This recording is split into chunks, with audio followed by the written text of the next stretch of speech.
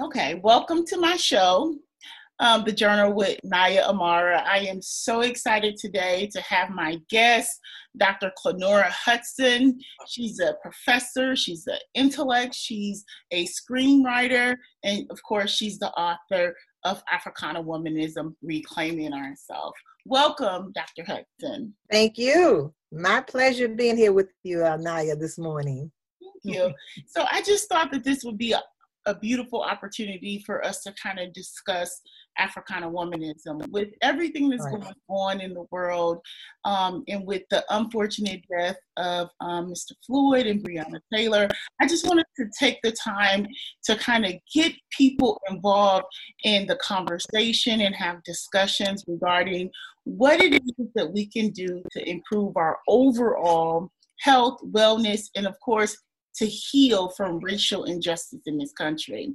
So what I wanted to ask you, Dr. Hudson, I wanted to really know about the foundational underprintings of Africana womanism, and kind of where did you get the idea?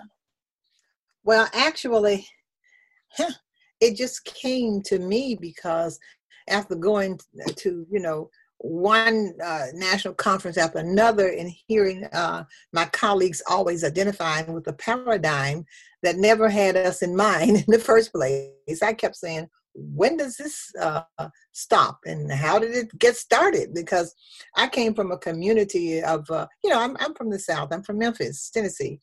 And I had a wonderful mother who actually was my models. I think she is a model Africana womanist, And so, and my mother and my father were very, very close. They worked together. It was a family-centered construct in our family. We loved it and we celebrated it, and we were always in it together. And, I have your back, boo, that type of thing. That's just the way we were. And so when I see these women who are, particularly my colleagues, identifying with a paradigm that did not include us, I kept saying, why? Because that just doesn't usually happen. If you're not welcomed, you're not interested. It's simple as that. And so, and you don't try to make your life fit around something that is alien or outside of your, domain, so to speak. So that's how it got started. And so I remember going to I was at the University of Iowa working on my doctorate at the time. I went there in 1985. And I remember going to the National Council for Black Studies annual conference in March. It was early March of 1986. I had been in Iowa since the fall of 85. So you're talking about into the second semester. I had been asked to do I think it was a plenary that had also, I chose to have not just women, but, male representation too.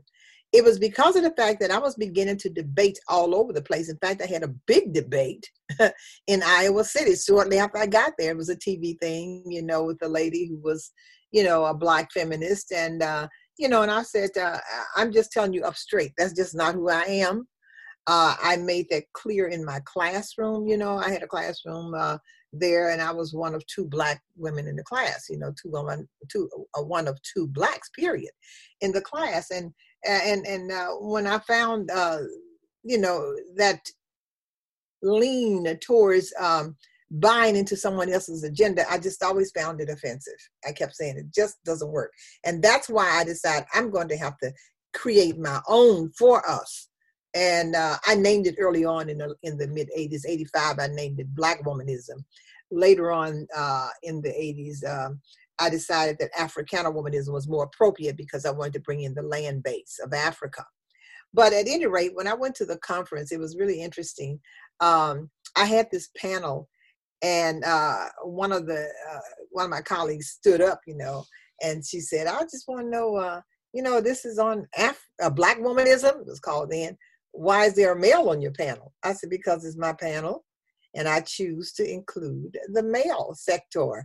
In fact, I really can't imagine, and you really shouldn't either. Nobody should. That's the natural way that God has fixed it, that we have to have each other, male, female. That's just the way it is. I said, and so I wanted to reflect, since I'm specifically myself speaking on the Black family. I'm speaking on male-female relationships. I'm speaking on just who we are and how we operate on a daily basis. That means that the way it has been structured out there, so-called officially structured, that was not the equation. So somebody had to do it. So here I am, standing up and saying feminism, or Black feminism specifically, is not appropriate, because it is, first of all, it's not family-centered, it is female-centered. Female centrality is not us. We don't think about ourselves first and foremost. We always think about the family first. You know how that has always been. And I said, so that's not reflective. Literature is supposed to, since I was going to be specifically speaking on Black women writers, Zora Neale Hurston being one of them, I said, I got to make sure that since literature reflects life, that I have accuracy here. That's how it has to be. So that's how it started. I remember when I finished the presentation and we opened the floor, I told them right before that, I said, you can call it anything. You don't have to call it Black womanism. Call it anything. Name it yourself. It can be called whatever. That's fine. I'll accept it, because this is new, the naming for us. But it's always been here. I know that. I named it Africana Womanism, but quite frankly, what I'm thinking and what I have in my head has always been there. It dates back to African antiquity. We are always together, family-centered, strong, interconnected, that type of thing. That's just the way it is. So when I finished, one of my colleagues, very renowned author, she stood up, she said, Clenora she's right. I knew that feminism wasn't working, but there was no other paradigm out there that had been identified, named, and defined and refined as you seem to be doing now, that we just simply say, okay, that'll work. So, we were making ourselves fit that mode. And I'm saying that's ludicrous when you really think about it. When they call, for example, and I don't want to talk too much, it just never stops. But when they call early, Black women in the struggle here in the U.S. that we identify with, beginning with Harriet Tubman, the Underground Railroad conductor, she was definitely not female-centered. She did not go down south 19 recorded times for her for her sisters. She did not. She went down there for men, women, and children who were in captivity there. That's it. As well, when you think about people like Ida B. Wells, who started the anti-lynching crusade because a male friend of hers was lynched in Memphis, he and his partners, because they opened up a grocery store in Memphis, Tennessee. Again, it was not female-centered. You understand? It just simply didn't make any sense. And so that's when I started really, really dissecting it and looking at the origins of feminism, taking it back to the suffragette movement in the 1800s, that's the precursor for feminism, okay? And I'm saying they joined us, or invited us to join them, because we know how it is, the more the merrier. In America, it's the majority that's supposed to win, okay? Mm-hmm. So that boosted their numbers up. So, they joined Black men and women, just like Sojourner Truth articulates in Art Our Woman, right?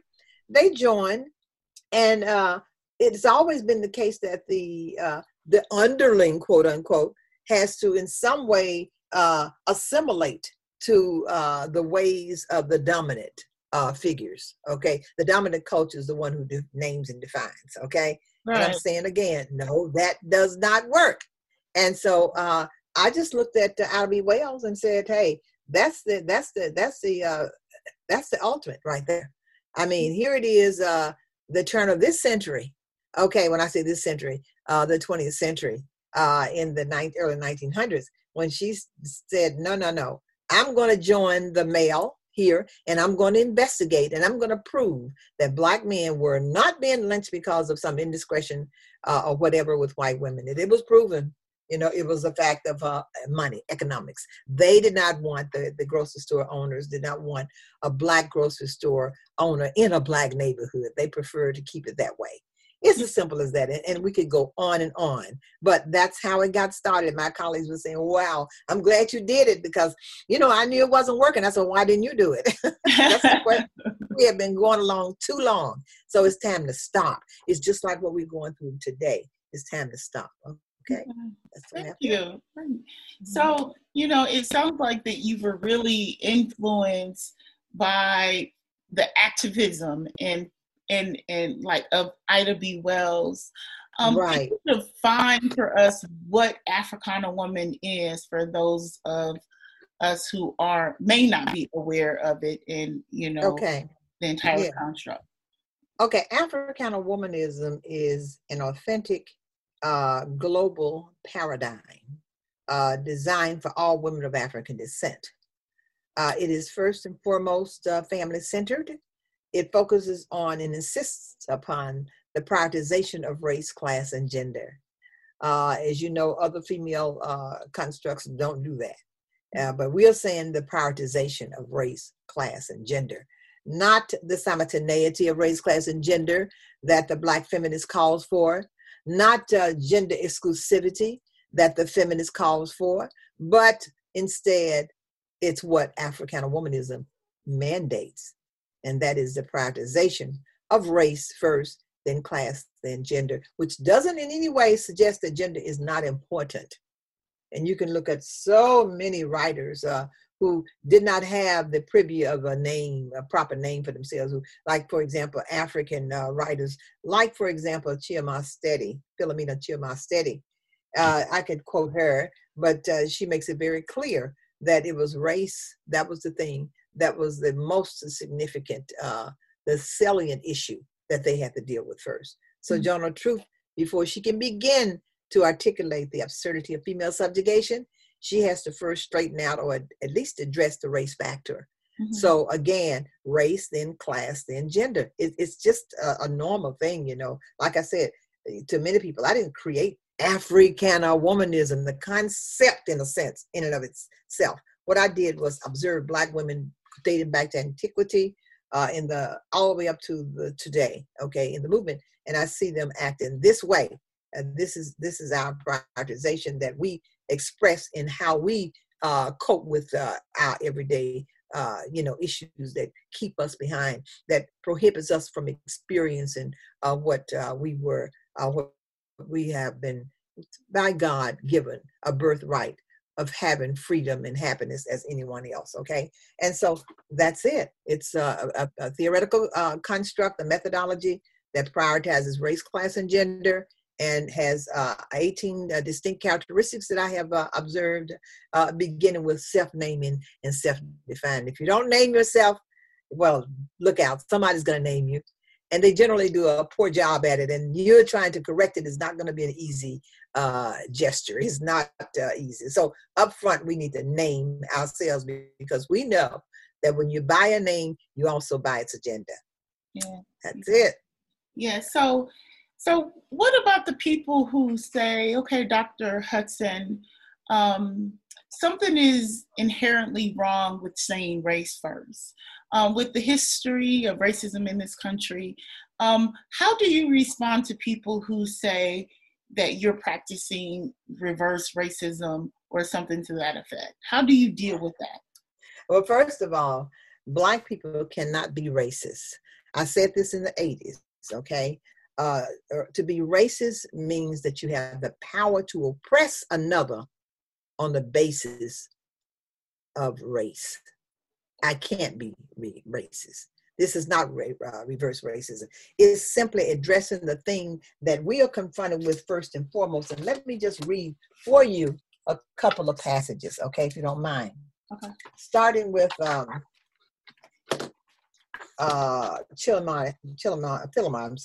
Chiamastedi. In the first chapter, she says, and I'm going to read it for you. For the majority, she says this in her book called The Black Woman Cross-Culturally. Okay, she says here, regardless of one's position, the implication of the feminist movement for the Black woman are complex. Several factors set the Black woman apart as having a different order of priorities.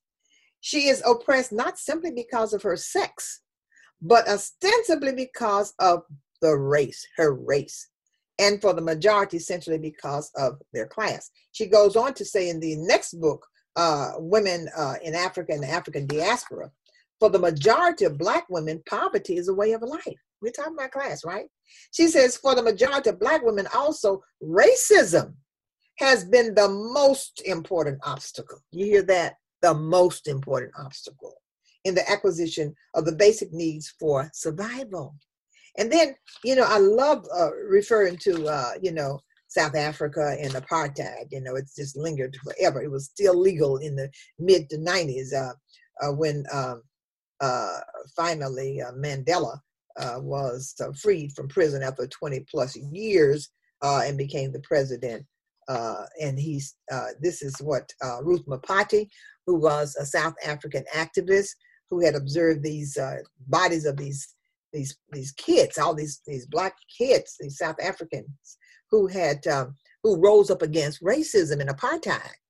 And she says, the South African woman faced with the above situation I just described finds the order of her priorities and her struggle for human dignity and her rights as a woman dictated by the general political struggle of her people as a whole. Dictated by that. She says the national liberation, that is the race factor there, the national liberation of the Black South African is a prerequisite to her own liberation and emancipation as a woman and a worker. That comes first. I'm not the only one who says it. It goes all the way across the board. When you really look at it and stop trying to fit someone else's paradigm, you're going to say, hey, let's get rid of this race factor first, because that's what Sojourner Truth couldn't even go to the front in peace. They hissed at her and jeered at her. She was at an all-women's convention in Akron, Ohio in 1852 among women, the community of women. Why couldn't she be, or why wasn't she welcomed? Because she was Black.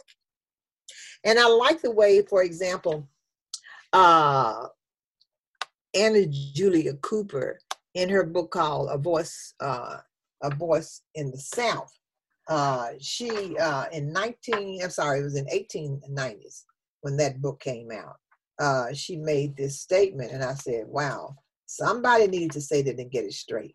She did it for us. She says, and I'm going to read that quote directly from her. She says, a voice from the South, woman's cause is man's cause. We rise or sink together, dwarfed or godlike, bound or free. Okay, slavery had just ended in the 1860s. This is 1890s. 30 years later, you know what's still on her mind. Okay, and then you have the Dred Scott decision. It's always on that race thing. That's what has kept us back. People might not announce it or say it, but it doesn't mean it's not happening. It's just something that it assumed to be okay for us to become a victim of the fact that we are Black.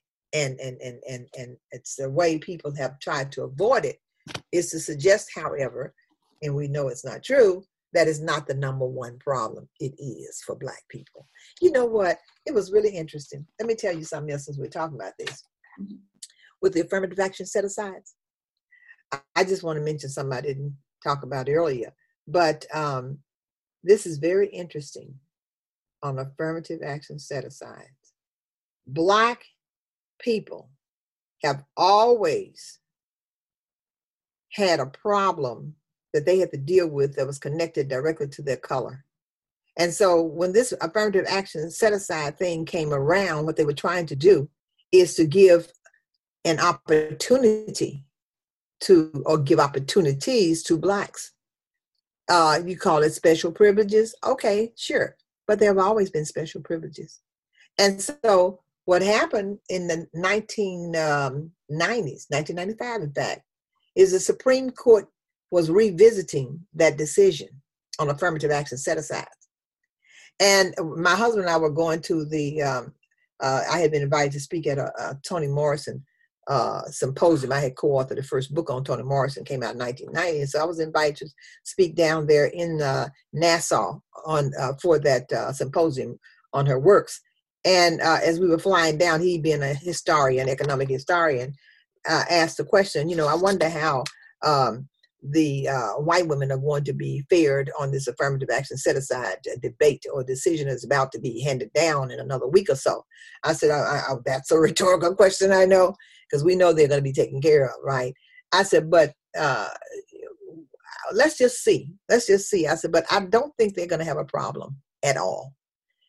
Sure enough, the next week on the way back, the decision was made. And the Supreme Court handed down the decision that affirmative actions set aside that were racially based were deemed unconstitutional. You know that, 1995. Unconstitutional. I'm like, wow. Okay, next.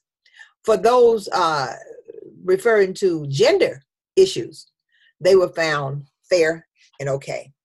So what did I say? All right, Black women, for those of you who spend your time on somebody else's agenda with their priorities or whatever, guess what? This proves the fact that when you get through and they have realized everything that they want because you fought with them, guess what? You're going to still be black and on the bottom and still fighting that race factor. That race factor is your first factor. And I insist on that. I have no reason to apologize because I know that it's pure and simple. Racism is very, very definitely that thing that keeps us behind, that they hold us back with. It's the color. Mm-hmm. That's it. Yeah. So what do you think is the most attractive element of feminism that really pulls us and brings us into that fight? Oh, well, it's about benefits. Okay, everybody wants benefits, right? I talked about that in the book. I did the 14th chapter of an edited book by Dr. Dolores Aldrich and Dr. Charlene Young. Came out in 2001, I believe. Might have been 2000. But at any rate, it's called Out of the Revolution. Mm-hmm. Okay. It's let's see right here. I got it. Let's put it down. It's called no, that's the one that came out after that. Out of the Revolution. The subtitle is The Development of Africana Studies, because we have to know what to teach our kids, we are preparing them to take over, right? And so anyway, I talked about the fact that pretty much the same thing that my mentor, Dick Barksdale, had talked about, who co-edited the first Black aesthetics anthology called Black Writers of America, a comprehensive anthology. I said, listen, it's like this. When you buy someone else's paradigm that's in charge, they celebrate you. They reward you with what? Things, all kinds of perks. Things like promotion at the university, like tenure, like grants that you get, internal and external grants. People just, give you all this money to do this and that. It just goes on. You even get student that become your assistants. You become advisors for dissertations and all that. So you get all kinds of visibility. You're given all kinds of little awards for being the person who is most diverse, at the institution. They do everything to make you think that you're doing the right thing. But in your heart, if you're authentic, that's not true. Okay? So it's the perks. It's the benefits that you get. Now, in addition to that, a lot of people don't do it because they don't know it. Because they have they've done a big thing in trying to silence the authentic writers. You know that. In fact, in the book that I edited, that's called Contemporary Africana Theory, Thought and Action, A Guide to Africana Studies, that was one of the things that Dr. Jake Carruthers said, you know, you've heard of Jake Carruthers out of Chicago, that they silence us. You know, even some of our own silence us because it behooves them to also agree with the other that their agenda is, you know, it works for us too, when we know it doesn't.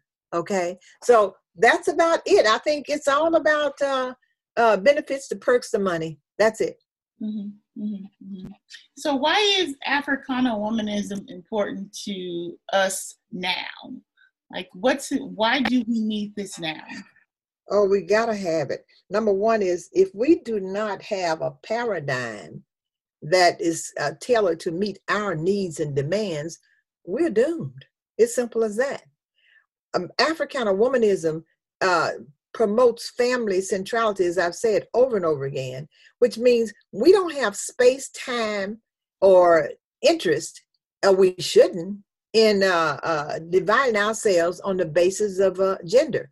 We need each other in order to do it. That's how we got out of slavery. If it was a thing for just women to do, how far do you think we would have gotten? We'd still be in shackles. Okay. Men and women had to work together. Okay. So we have to think about something that's going to work for us as a group. Africana people worldwide have to come together. It's a collective thing. Love each other and work together. Of course, we don't have to be the best. Nobody has to be the best. I mean, nobody's perfect. You know, we don't mind saying, hey, I wish you would do it this way. Or I wish you would give me a little of this or a little attention here and there or whatever. This is not fair or whatever. We do that. Black women speak out. You know that. I mean, we were the models for white women, quite frankly. When you think about it, you know, they say, Black women are very open and verbal. They speak out. Well, we want to break silence and find voice. Aren't we the model for that? Black women have always been workers with their male companions, you know? And so the feminists said, we want to move from the home place to the workplace. Well, I hardly know a silent Black woman or one who doesn't work and participate to a degree. I mean, you have a few examples where you have just a stay-at-home mom, but that's not usual. Usually we're in it together.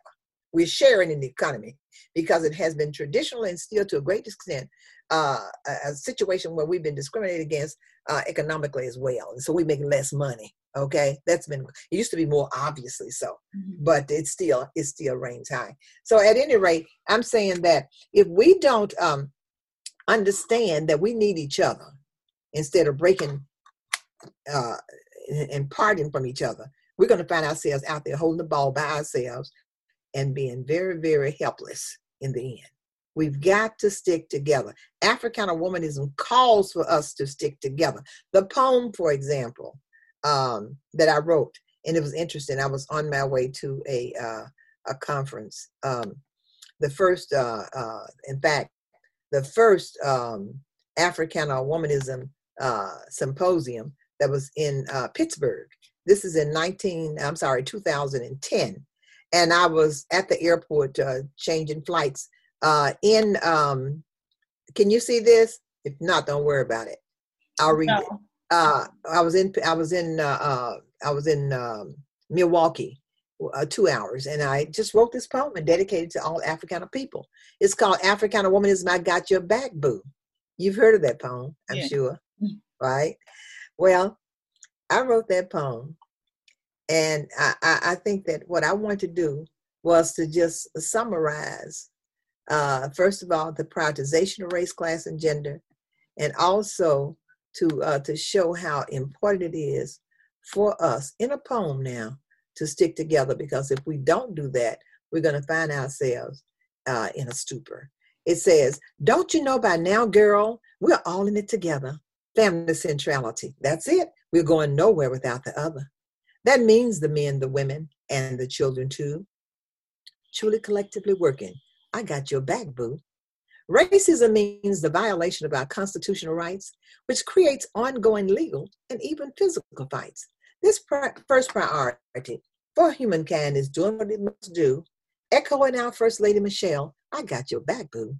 Classism is the hoarding of financial privileges we must have right now in pursuit of happiness. Without a piece of the financial pie, we're doomed to have a coup. Remember, each must protect the other. I got your back, boo. Sexism, the final abominable sin of female subjugation, a battle we must wage right now to restore our family relations. All forms of sin inevitably fall under one of the three offenses. Africana Womanism, in it together, corrects our common senses. What are they? Race, class, and gender. They're there, and they are there together, and we have to deal with it together, not in isolation. Okay? I got your back, boo. So I'm trying to, I think that what we need to understand is that we're not each other's enemies. And that's what seems to be coming across, okay? Instead, we are, as Paul D says in Toni Morrison's Pulitzer Prize winning novel, Beloved, you are your best thing. You are, and I got you. You can fall, do anything, but I got you. It's like I got your back. He's right there with her. And that's what we have to remember. That's the way it always was. And that's the way we've got to bring it back to that now. And when you see us coming together rising up against the oppression or whatever, if we don't come in large numbers and together, and we can only get that large number together, then we're not going to be very effective in our demands. It's as simple as that. Now, have you had like instances where you've heard stories or you've received feedback from others about how Africana womanism have changed the trajectory of the lives of anyone, a group, people, so forth? Oh yes, it's been written up. In fact, there was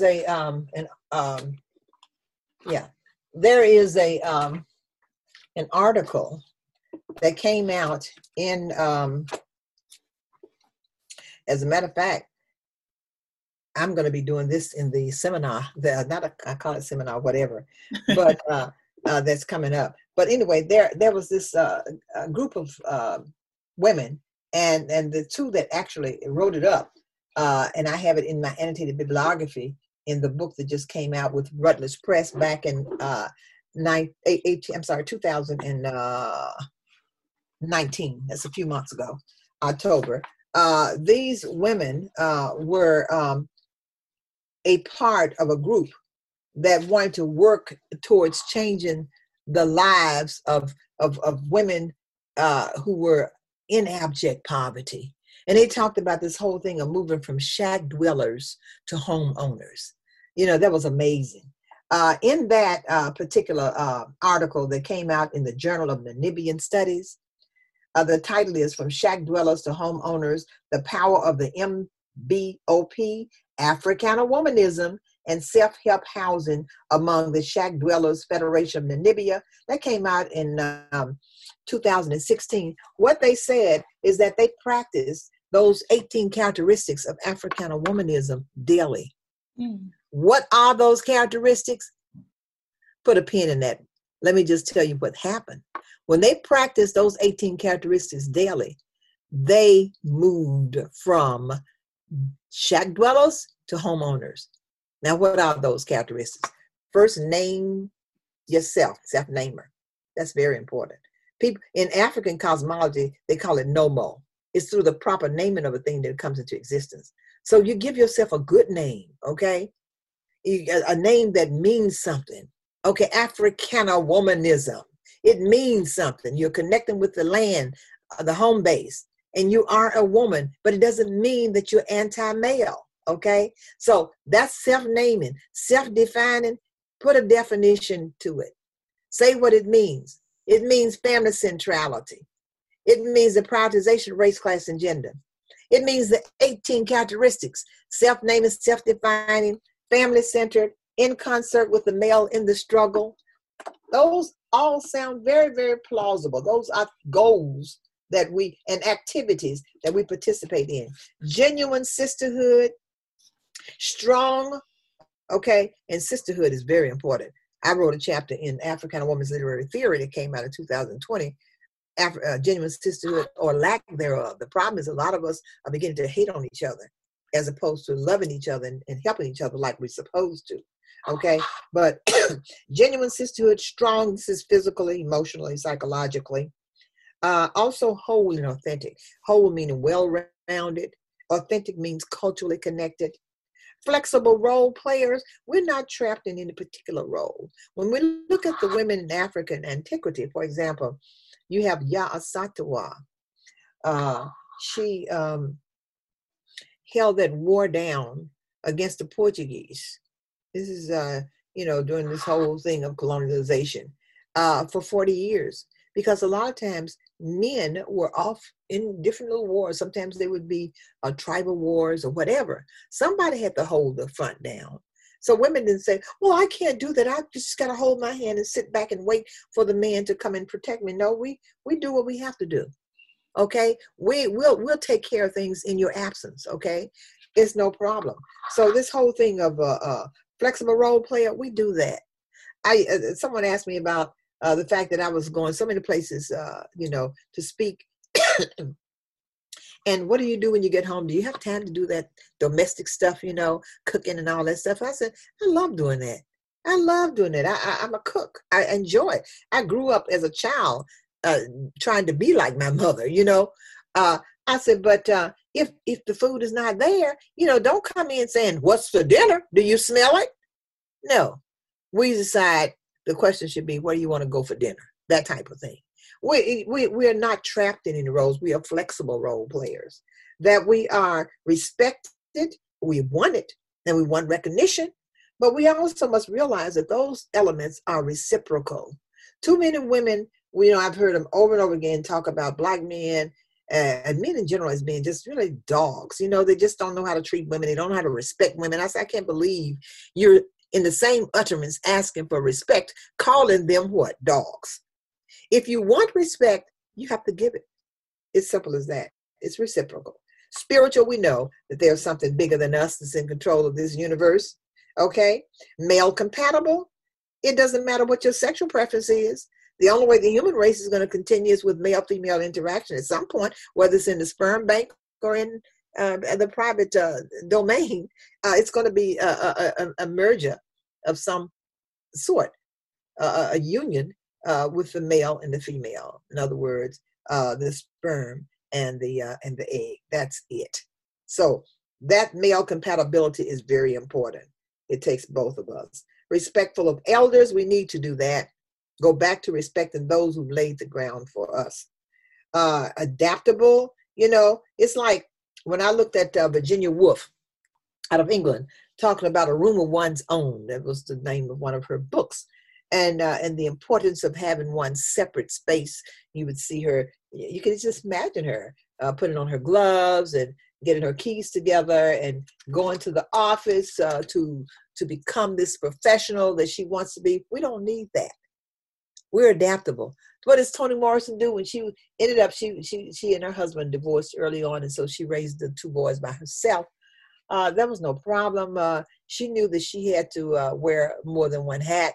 While she cooked, she'd have probably the baby on the hip, stirring the food and put the babies down, let them go to bed early. And then all of a sudden that kitchen becomes the office and that table becomes the desk. It's no problem.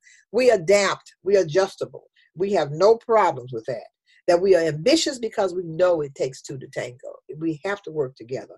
That we are mothering and nurturing, my God, without apology. Too many people apologize for being domestic. In fact, in the book, it's the same thing. In the Africana Womanism Reclaiming Ourselves, we have this woman. This is actually in chapter 3 of the book, called what is it called? Let me get it. It's called The Theoretical Need and Practical Usefulness. A theoretical need and practical usefulness. Here you have this woman coming behind Betty Friedan, who is this signature for this whole feminist movement in the 60s. Her name is Sylvia Ann Hewlett. And Sylvia Ann Hewlett, in her book called A Lesser Life, calls the domestic activities of mothering and nurturing and all that, tasks for feeble-minded girls and 8-year-olds. I'm like, are you serious?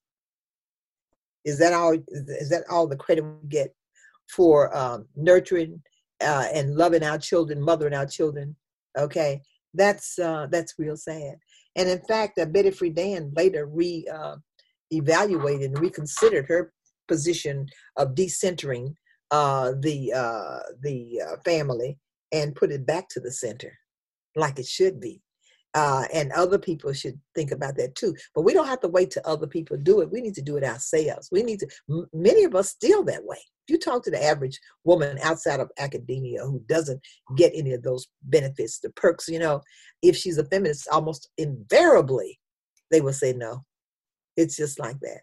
Because they know that, and they may not have the word Africana Womanism, they may have not heard of it, but they do know one thing, and that is the fact that they are not the feminist and that they are not ordinarily anti-male, okay?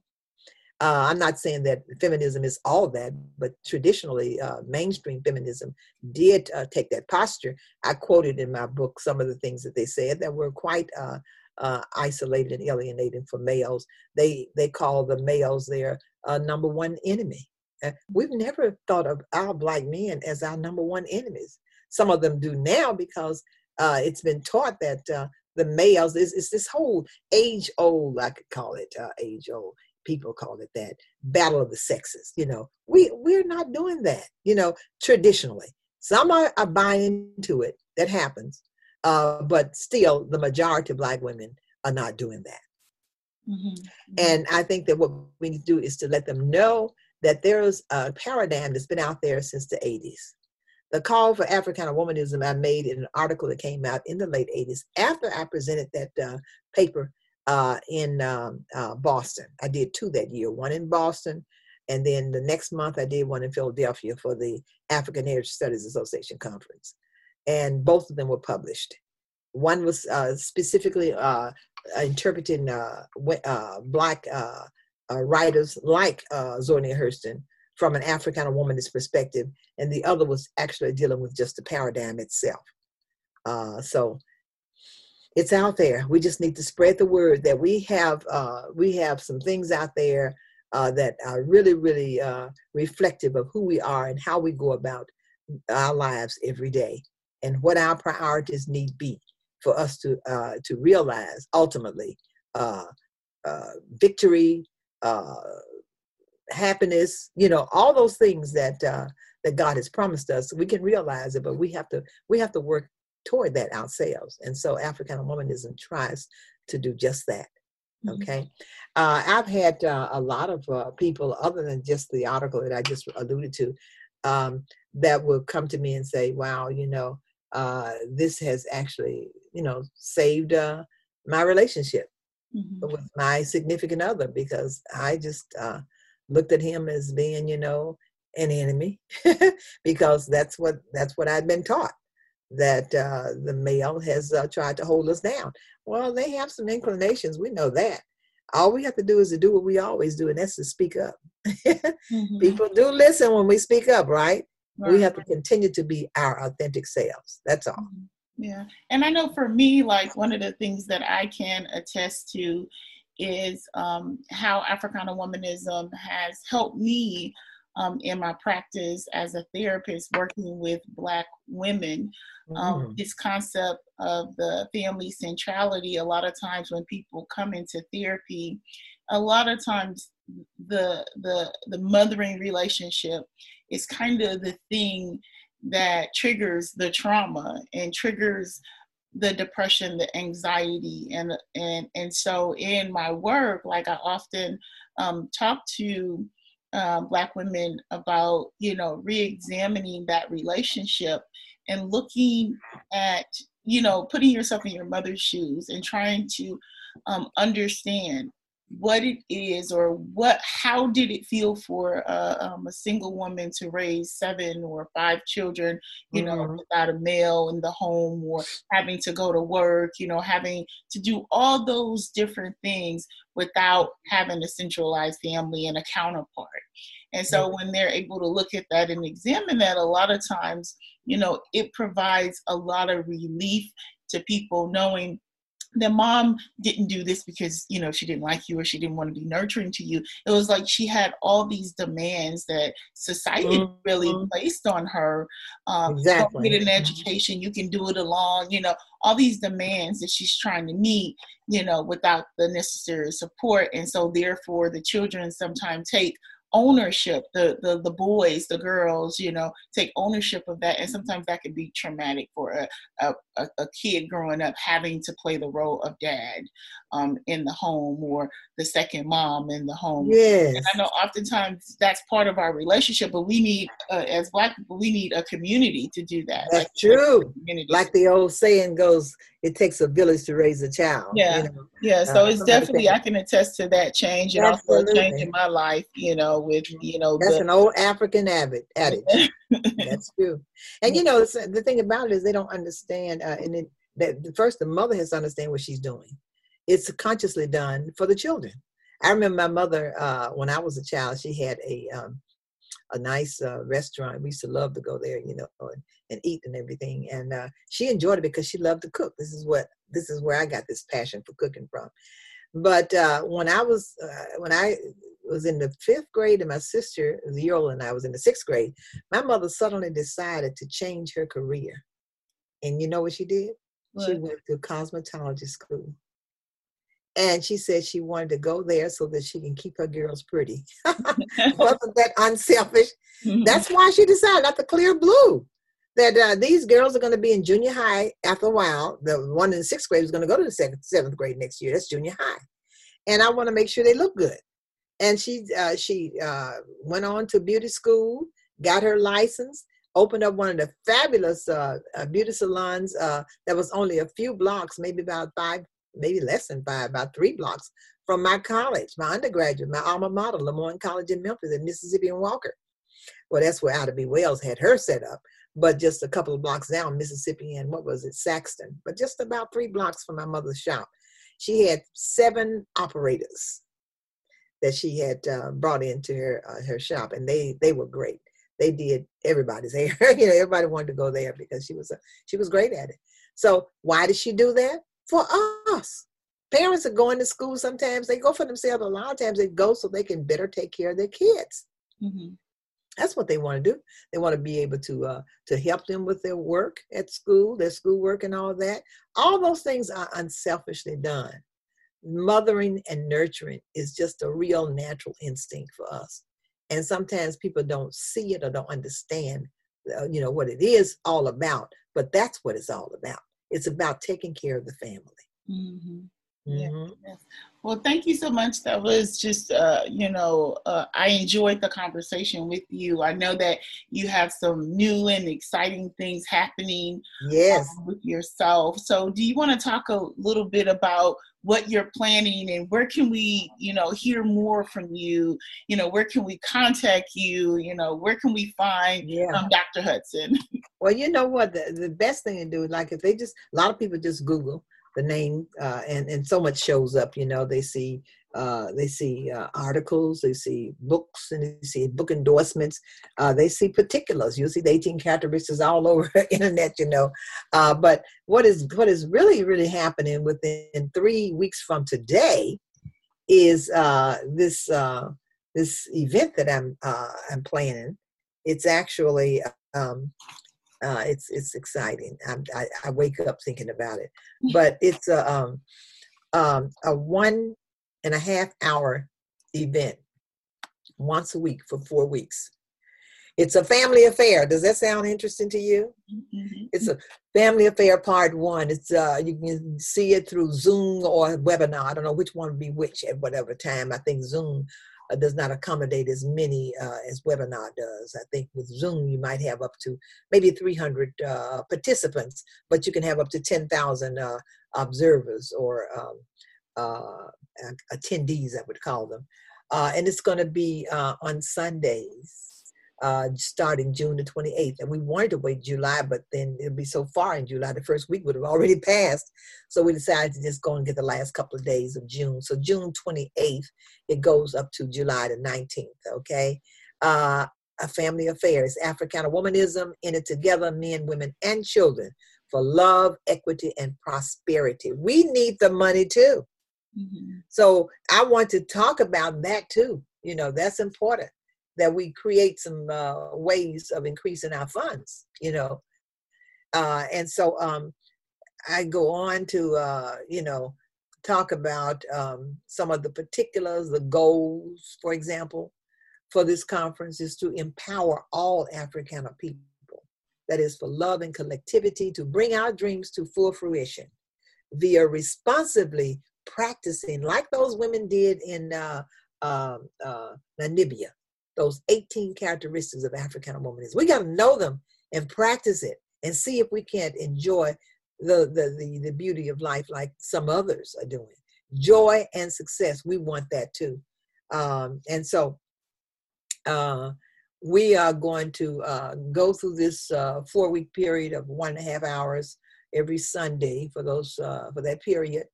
And at the end of it, you're going to get a certificate.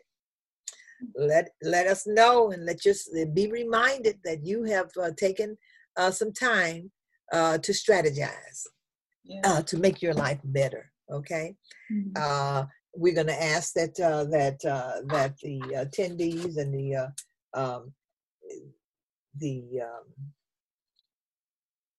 I guess you would call them participants purchase the book called Africana Womanism Reclaiming Ourselves. You can see that on internet as well. Bring it up some. Can you see it? Yes. Mm-hmm. There it is. Mm-hmm. All righty. That was published by Routledge Press out of New York and London. And it came out, as I said, last October. It's doing quite well. Also, you might want to get the other book called Africana Womanist Literary Theory. We're going to be doing some specific chapters here. This is very important. It gets very much in details, for us. But that book came out in 2004. Very, very appropriate. It actually has chapters that highlights and that really gets off into the dynamics of some of those 18 characteristics, like family-centrality, like genuine sisterhood, like male-female relationships, all those things, even giving you some 15 characteristics of male-female relationships, positive and negative, so you can be aware of those. And when you see it happening, you say, oh, let's stop this one, okay? We want to be loving as opposed to, looking at each other as rivals, competing. We don't need to do that. And so we're going to be dealing with that to better ourselves all the way. We'll see what, I have some other things there for you. You can see how there's an article, a very important article that came out in South Africa. It's called the Southern Times. It's the African newspaper, South African newspaper that covers that whole area, that whole region, in fact. And the lady closed with the fact that she found Africana womanism, how did she say, amazing. She's one of the top journalists there. So we need to look at all of this. We're going to be taking out one of those sessions just looking at Toni Morrison. I mean, she's the first Black female, African-American female to win the Nobel Prize for Literature back in 1993. Interestingly, the same year that Africana Womanism came out, 1993. There she was. And so we're going to detailedly look at that particular book. But just to give you a little, if you want me to give you some more details about it, I have a flyer that's going out today. I wanted to do it earlier, but we thought that we just kind of pause for a minute, let things work out, and then we'll come back and revisit this. But it should be coming out today, the flyer. But also I have a more detailed lineup of some of the issues that we'll be dealing with for this course. Would you like to hear some of those? Sure. Okay. Like, for example, the first session that's going to be June the 28th, open. It's sort of like an overview. What is Africana Womanism and Africana-Melanated womanism? You're going to want to know the difference, okay? I make it very simple to say that Africana-Melanated womanism is a terminological evolution of the Africana woman. It has always been inclusive of women globally, but it's more, I guess you would say, more obviously presented in that way. So the terminological evolution more than anything else is what we see. Anyway, but still, people don't know what Africana womanism is. We're going to define that very clearly and give you the chapters specifically that you can look at in your books that will take you to that. Also, we want to deal with these priorities in combating racial dominance. That's the main thing. We want to combat racial dominance. What are the priorities? We know now: race, class, and gender. And why is it more appropriate to blacks than other female-based theories? We saw that when I talked about the Supreme Court decision in 1995. We realized, wow, I worked hard for the other gender. Now I'm still what? Blacking on the bottom. That's why. Because when you're dealing with someone else's paradigm and as being yours, and it really isn't, you're going to be holding the stick in the end.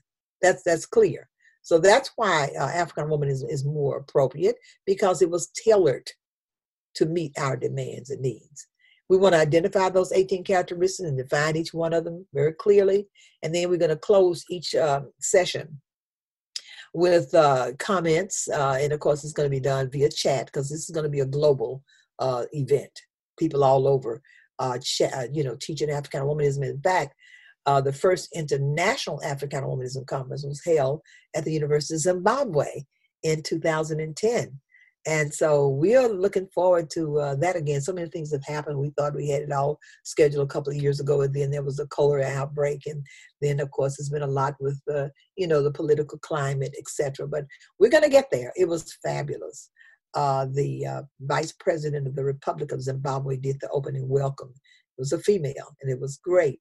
I was introduced to the president of Zimbabwe. In fact, I was one of the VIP holders there. I remember the guy escorted me up there, and I looked and I said, okay, VIP. And I looked and I'm like, what is this VIP? He said, oh, doctor, that means very, very important people. I said, that's what I think I want. When I get back to the U.S., I don't want any more VIPs. I want to be VIP.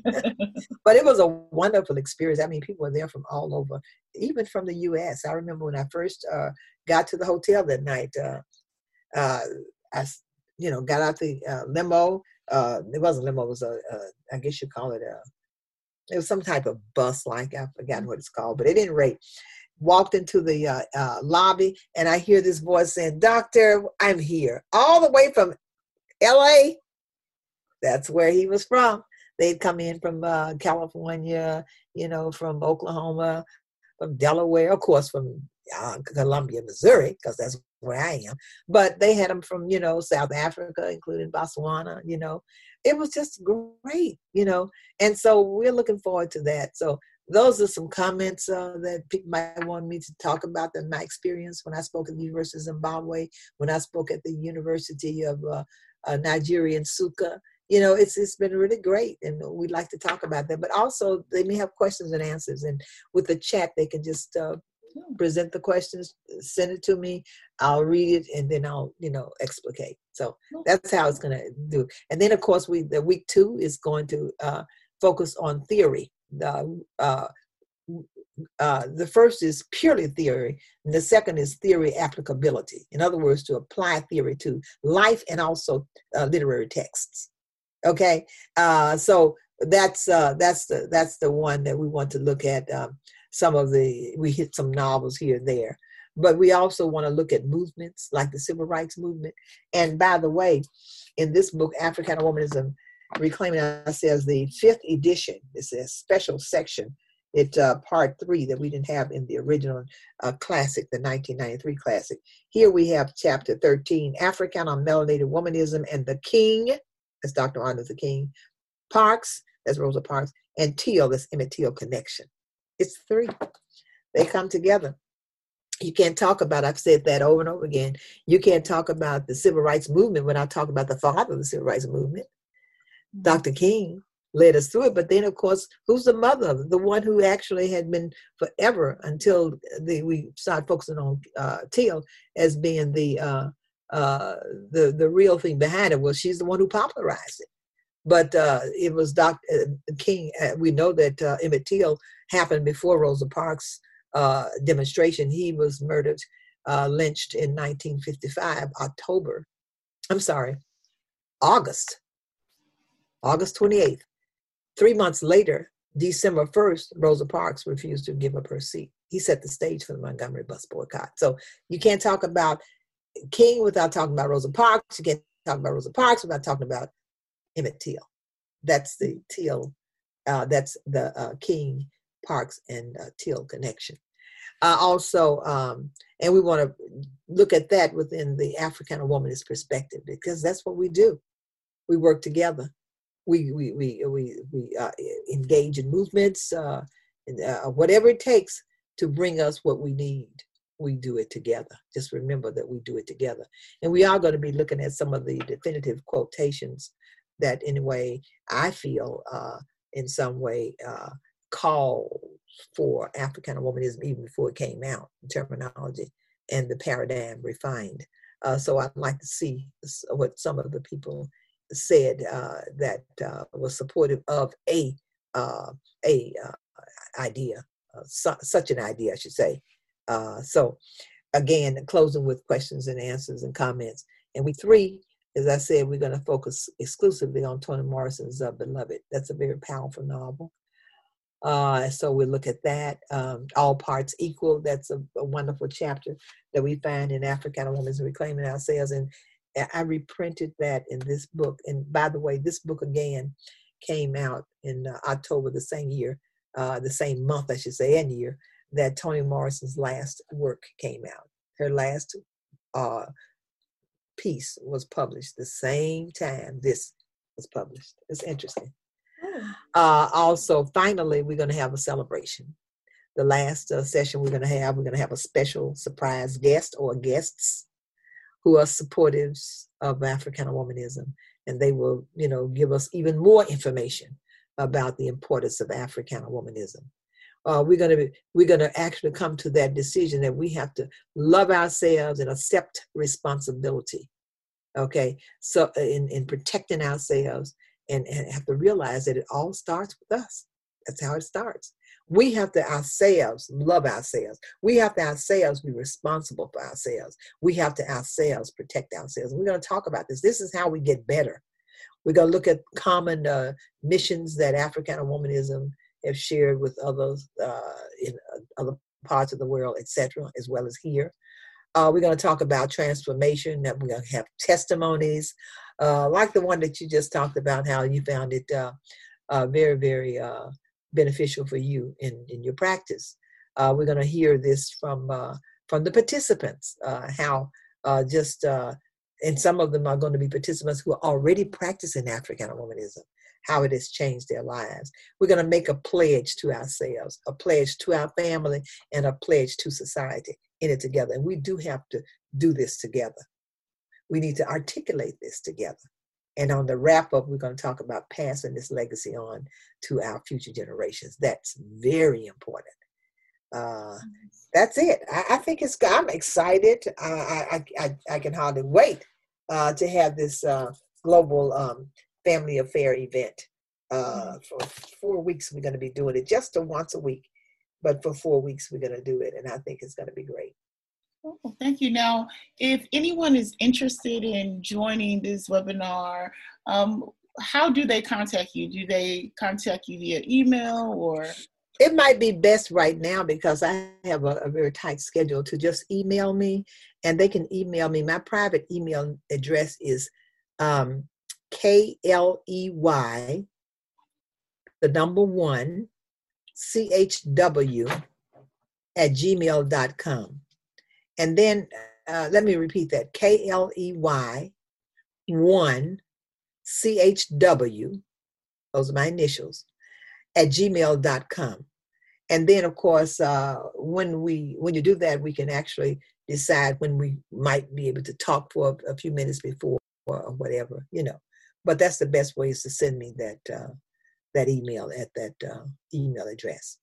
All right. That's it.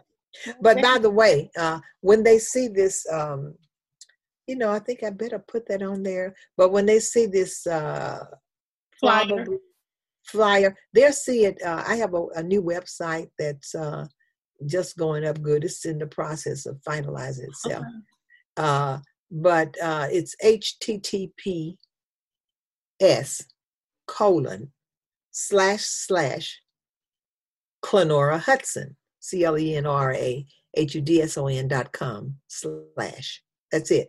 So when they see that, they can always see other information there, contact information that they can use in trying to, in some way, reach out. But we're going to be all over the place. I promise you that, very soon.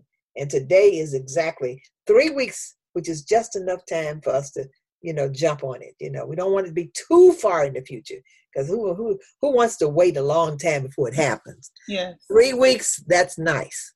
3 weeks from now, you join me and we're going to have a family affair. Yes. And I think that it's important, in this time. Absolutely. Absolutely. So many things going on, that we also focus on our healing, because, racial injustice is a disservice to all people everywhere. Exactly. And it's very traumatic to people all over the world. And so we want to make sure that we heal, and we not only focus on, the external things, but we also focus on the internal things. And I think that that's what Africana Womanism does. It heals the soul, and it helps us to move forward in a more productive way. So absolutely. Mm-hmm. So I thank you so much for joining me on the journal with Nyah Amara. You can find this journal on Apple under Nyah Amara. And I just wish you well. And I pray for your health, wealth, and prosperity. And we are going to be working together. I look forward to seeing you more and more. Who knows, you might be the person that does a follow-up sometimes for us on these events, but this is going to be a forever thing for us. This is the beginning. Yes. Of the beginning for us. Okay? Thank you. Look forward to it. Mm-hmm. Talk to you soon. Bye. All righty. Bye-bye now.